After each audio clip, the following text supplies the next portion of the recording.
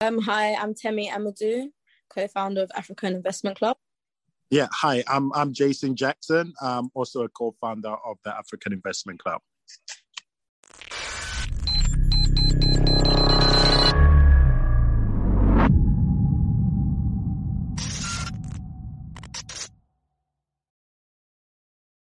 Hey, it's Kellen, and today on Diversified Game, man, thank God for Clubhouse. This is another Clubhouse Connect, and I have Timmy and Jason from the African Investment Club, and they are going to give us the game on what, is being done in this club, what is being said. You guys know from the beginning of Clubhouse, at least when I got on, I was like, we got to talk Africa. We got to talk Black. So I thank y'all for coming on.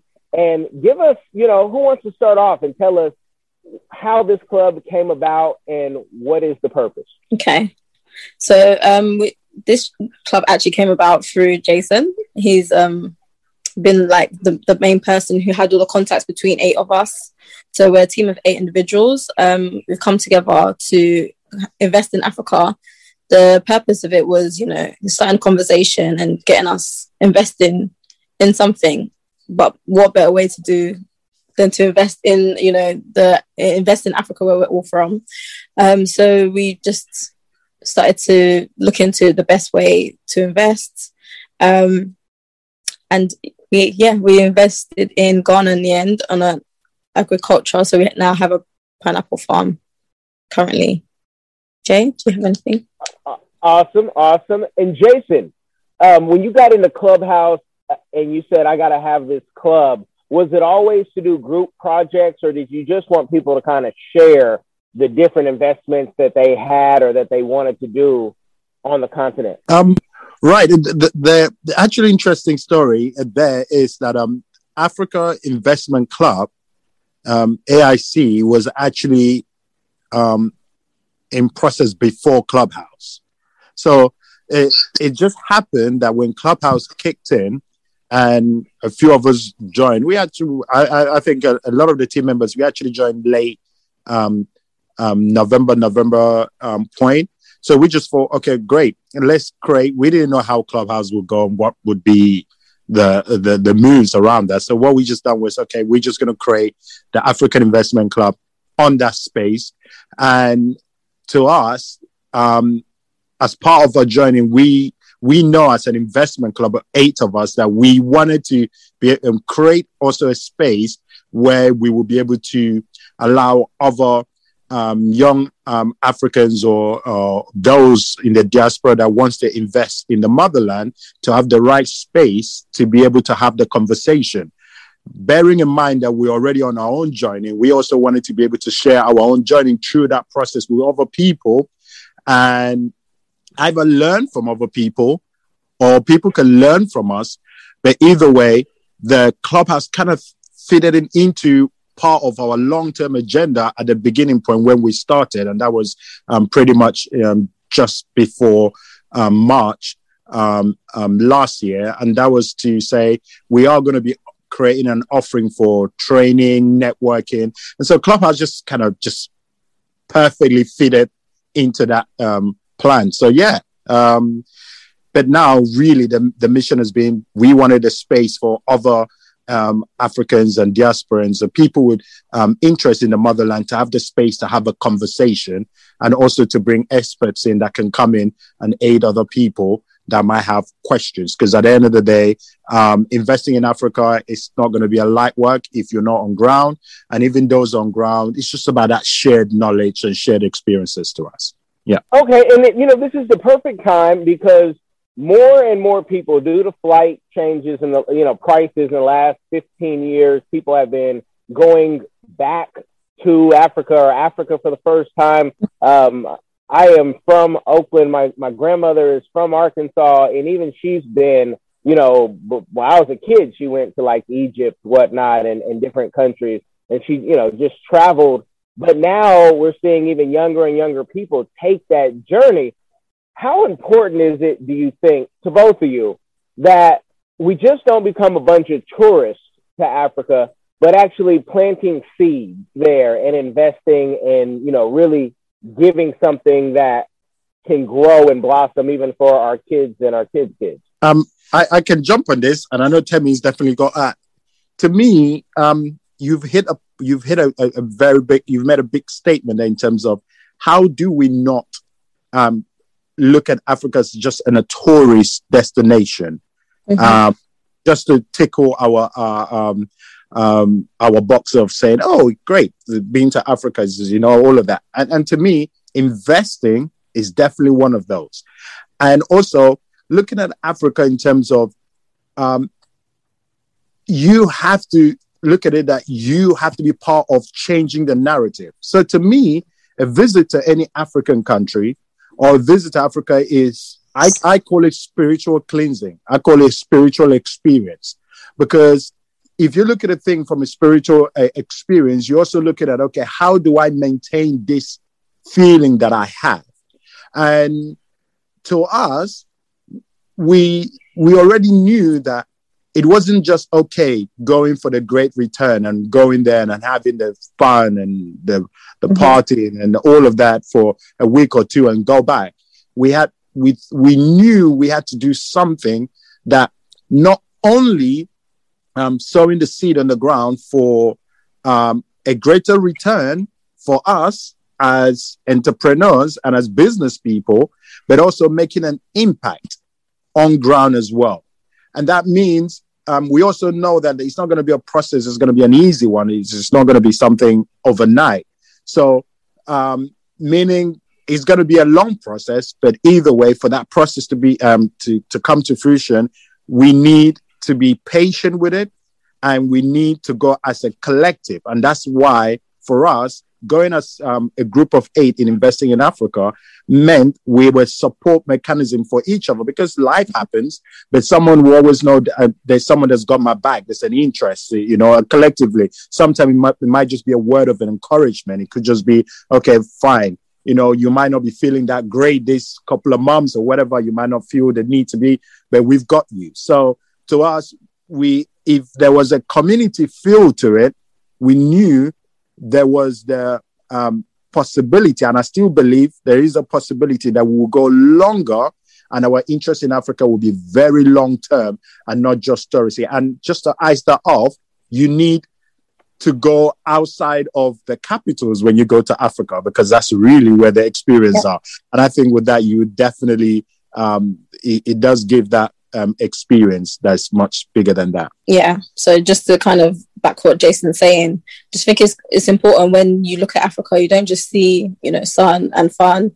You kind of see, the economy, what you want to do to better yourself as well, to better the economy in Africa, to better the people that live there as well. So if you kind of have the heart and the mind to, kind of do what is best for the people that are actually living there, instead of, tourism does play quite a big part in the economy as well. So we don't discourage that at all. But it'll be nice when investing, you can offer people jobs and stuff, get people hired, and you can kind of help out those who are in need without having to just give money. You know what I mean? So if you're hiring, at least you know that you're helping them long term instead of short term. So if we have kind of those things in the back of our minds when we're kind of looking at Africa as a place to invest. And yeah, I think that's quite important. I love that, conversation of getting outside of the capital. Chris Rock had a funny joke about Americans, how they go to Jamaica and they get in a van, go through the worst poverty they've ever seen, get to the resort, come back and say, Jamaica's a beautiful place. But it's like, even if you go to London and if you're going to, Seven Park Place to go eat and lay, but if you didn't go to a Chippy, and really experience what that is, I don't think you've been to London after coming from the pub, so it's one thing to just go, but to have that true experience. Yeah. And so, with that true experience, you guys are doing something that is extremely difficult, because you're telling people to invest in Africa. You're telling Black people to invest in Africa who may or may not have a connection, even if their parents are from there. And then you're saying, pull your money together, which group economics is one of the hardest things we have seen. Like other communities, they do it. Chinese, Jews, they do this quite well. how did that process go about saying, give us your money and we're going to go in and make something happen? How long did that take? Give us the rundown. Right. I can go, Temi. Yeah. Well, I think the first part of that was shared value and shared vision. I think we did spend a lot of time sort of discussing outside of actually the official us coming together. A lot of the people in the group, we kind of knew each other, and what it was about is there's always been the narrative among the group in different settings that we have to be involved in changing the narrative when it comes to Africa. It was a conscious thing. You could even say political, or you could say it's a campaign, because we knew that a lot of the narrative were controlled by other people. It's almost, how do I put it? If there's a quote, I'm going to paraphrase here. When you allow other people to write your own story, you definitely going to allow other people to set how other people look at you. Because at the end of the day, like you just touched on Chris Rock joke regarding Jamaica, the truth to the matter is that, yes, Africa is struggling. Yes, Africa is underperforming. But we also know the reasoning behind that. We also understand the powers that be, the struggles in the past. But at the same time, Africa is also, it's a rising. It's getting, there's amazing things going on there. And if you look at the West, the power they have has been the fact they're able to control the narrative. For example, I don't know how people perceive UK from the US, but I'm pretty sure what you're going to be seeing most of the time about the UK is going to be about the royal family. You're going to see Buckingham Palace. You're going to see the Oxford Streets. You're going to see all of these amazing, beautiful places. But if I was to tell you there are places in London that I would think twice before I even step into it, you wouldn't believe me. A lot of people won't believe that because that's not always going to be out there in the media. The same in America as well. We understand that this is a very common play. So to us, the African Investment Club, we knew there was one thing was important was for us to have a shared vision value about portraying Africa as a place you can invest in. But also the agenda was that we also have to change the narrative when it comes to motherland. So the group already, we had that common ground. So it was easier for us to then say, we're going to put our money to this. We're going to put our money where our mouth is, because we're not just going to say, oh, we want to change Africa. We want to change the narrative. We want to portray a positive image, and we don't put money in it.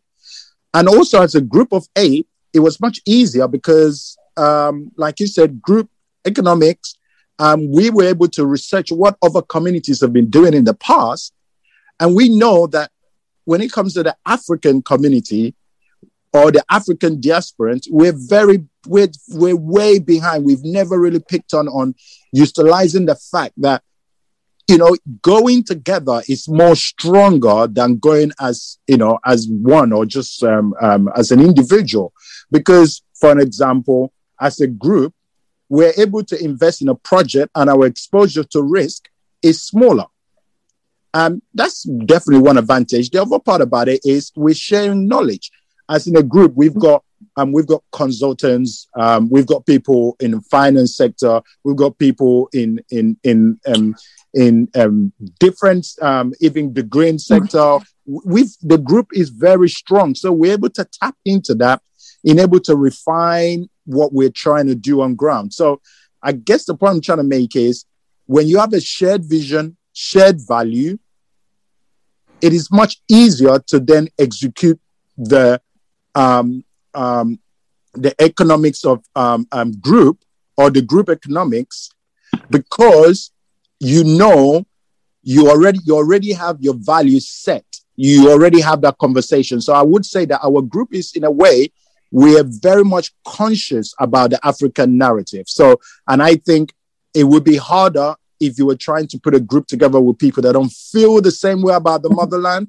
or don't understand the struggle of the motherland and don't feel that they should be involved in making that change. Timmy, did you have anything you wanted to add?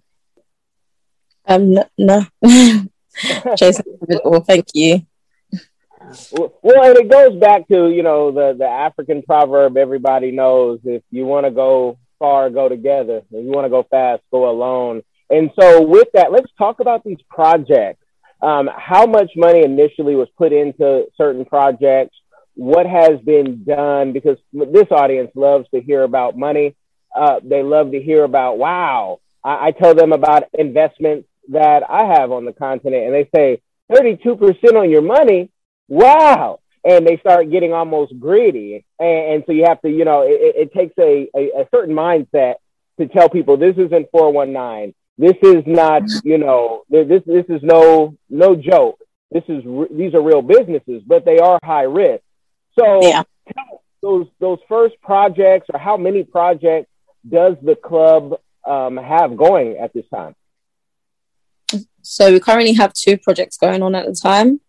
One of which is a stock and shares investment account that we use to kind of, build funds for the team, so for us to reinvest back into our second investment, which is a pineapple farm in Ghana. So we have a pineapple farm.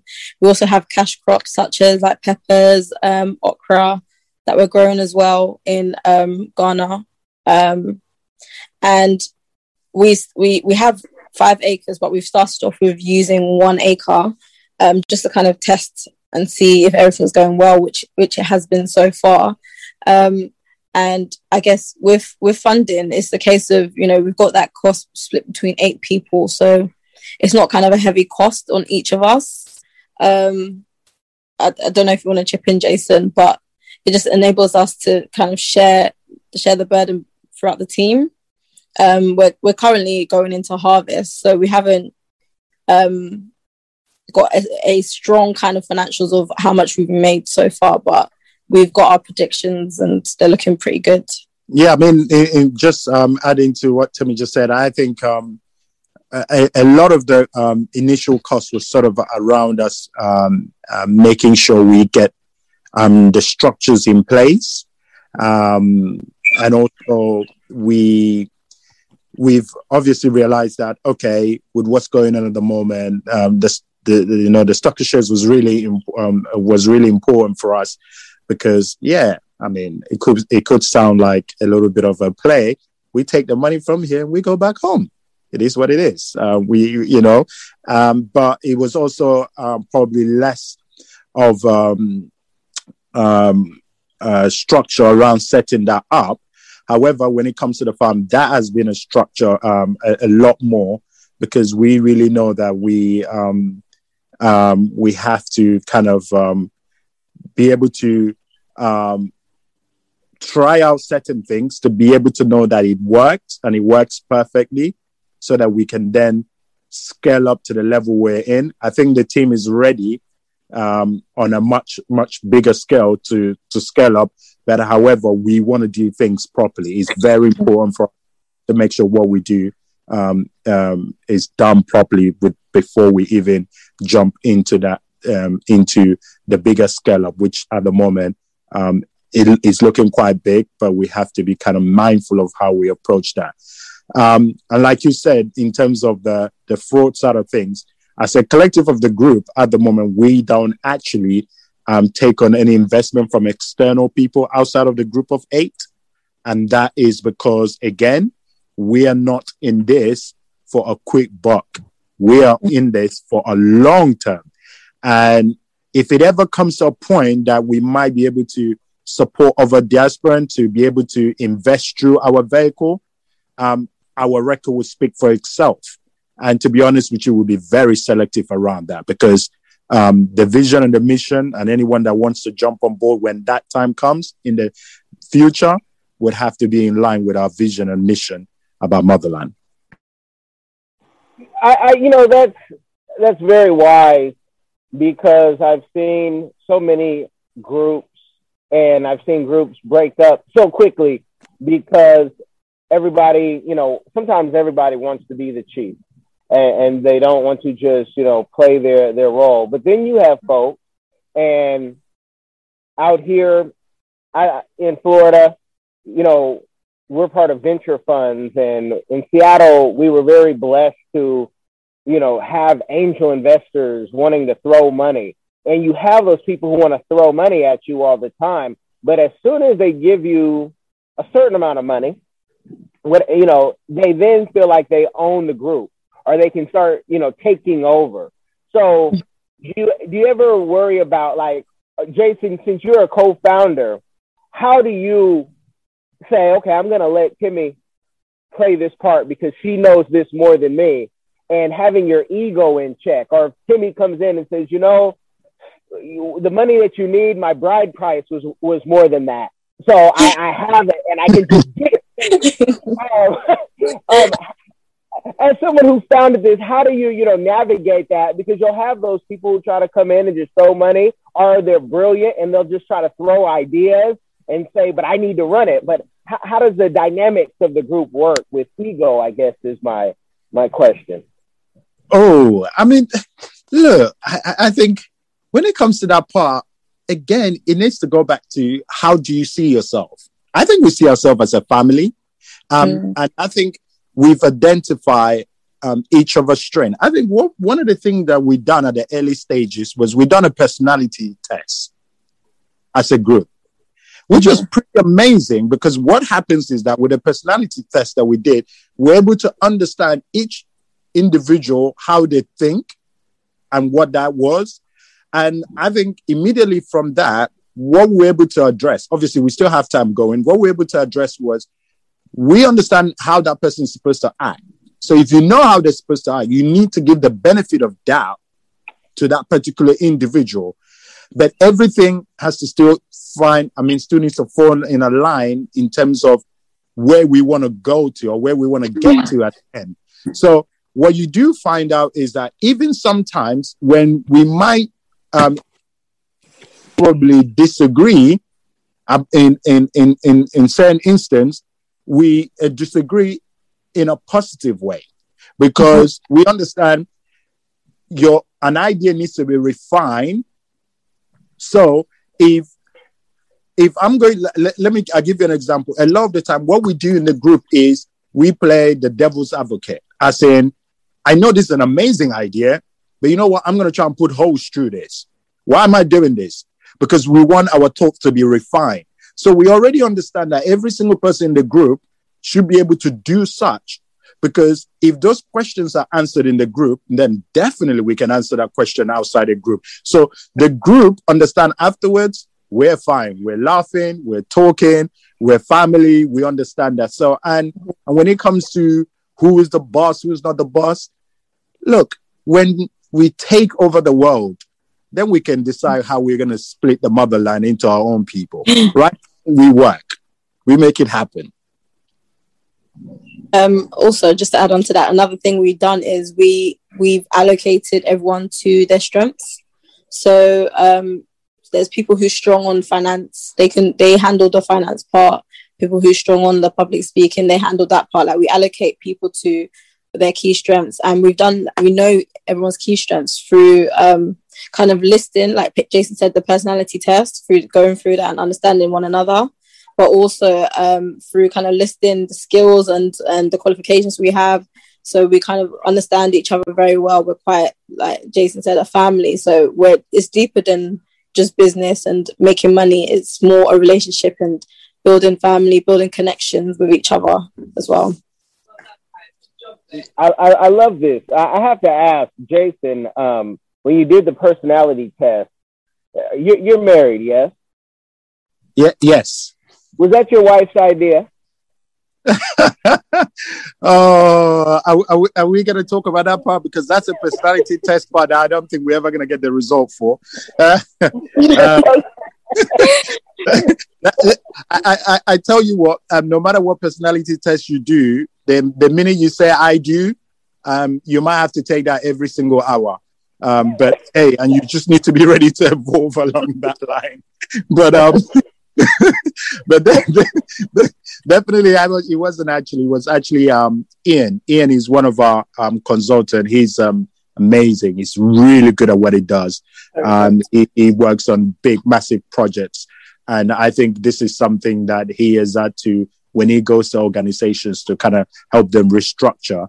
This was part of what they do. So I think it was very important for him to introduce that to the group. And I think it was really good. It was good to do it.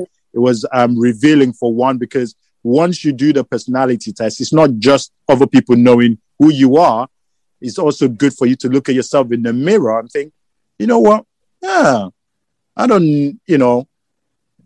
there are ways I can also change and adapt, and also understand that my behavior might be seen by the other not to be totally nice, So yeah, it was more also reflective of individuals that were taking it, but then as also a collective as a group, knowing that even when I have my bad day or when I slip, I will still get the benefit and I'll still get the love from my team and my fam. So yeah. Well, I love that. And I ask all my guests, and you guys have mentioned it and touched upon it, but you can even go deeper or talk about, another project.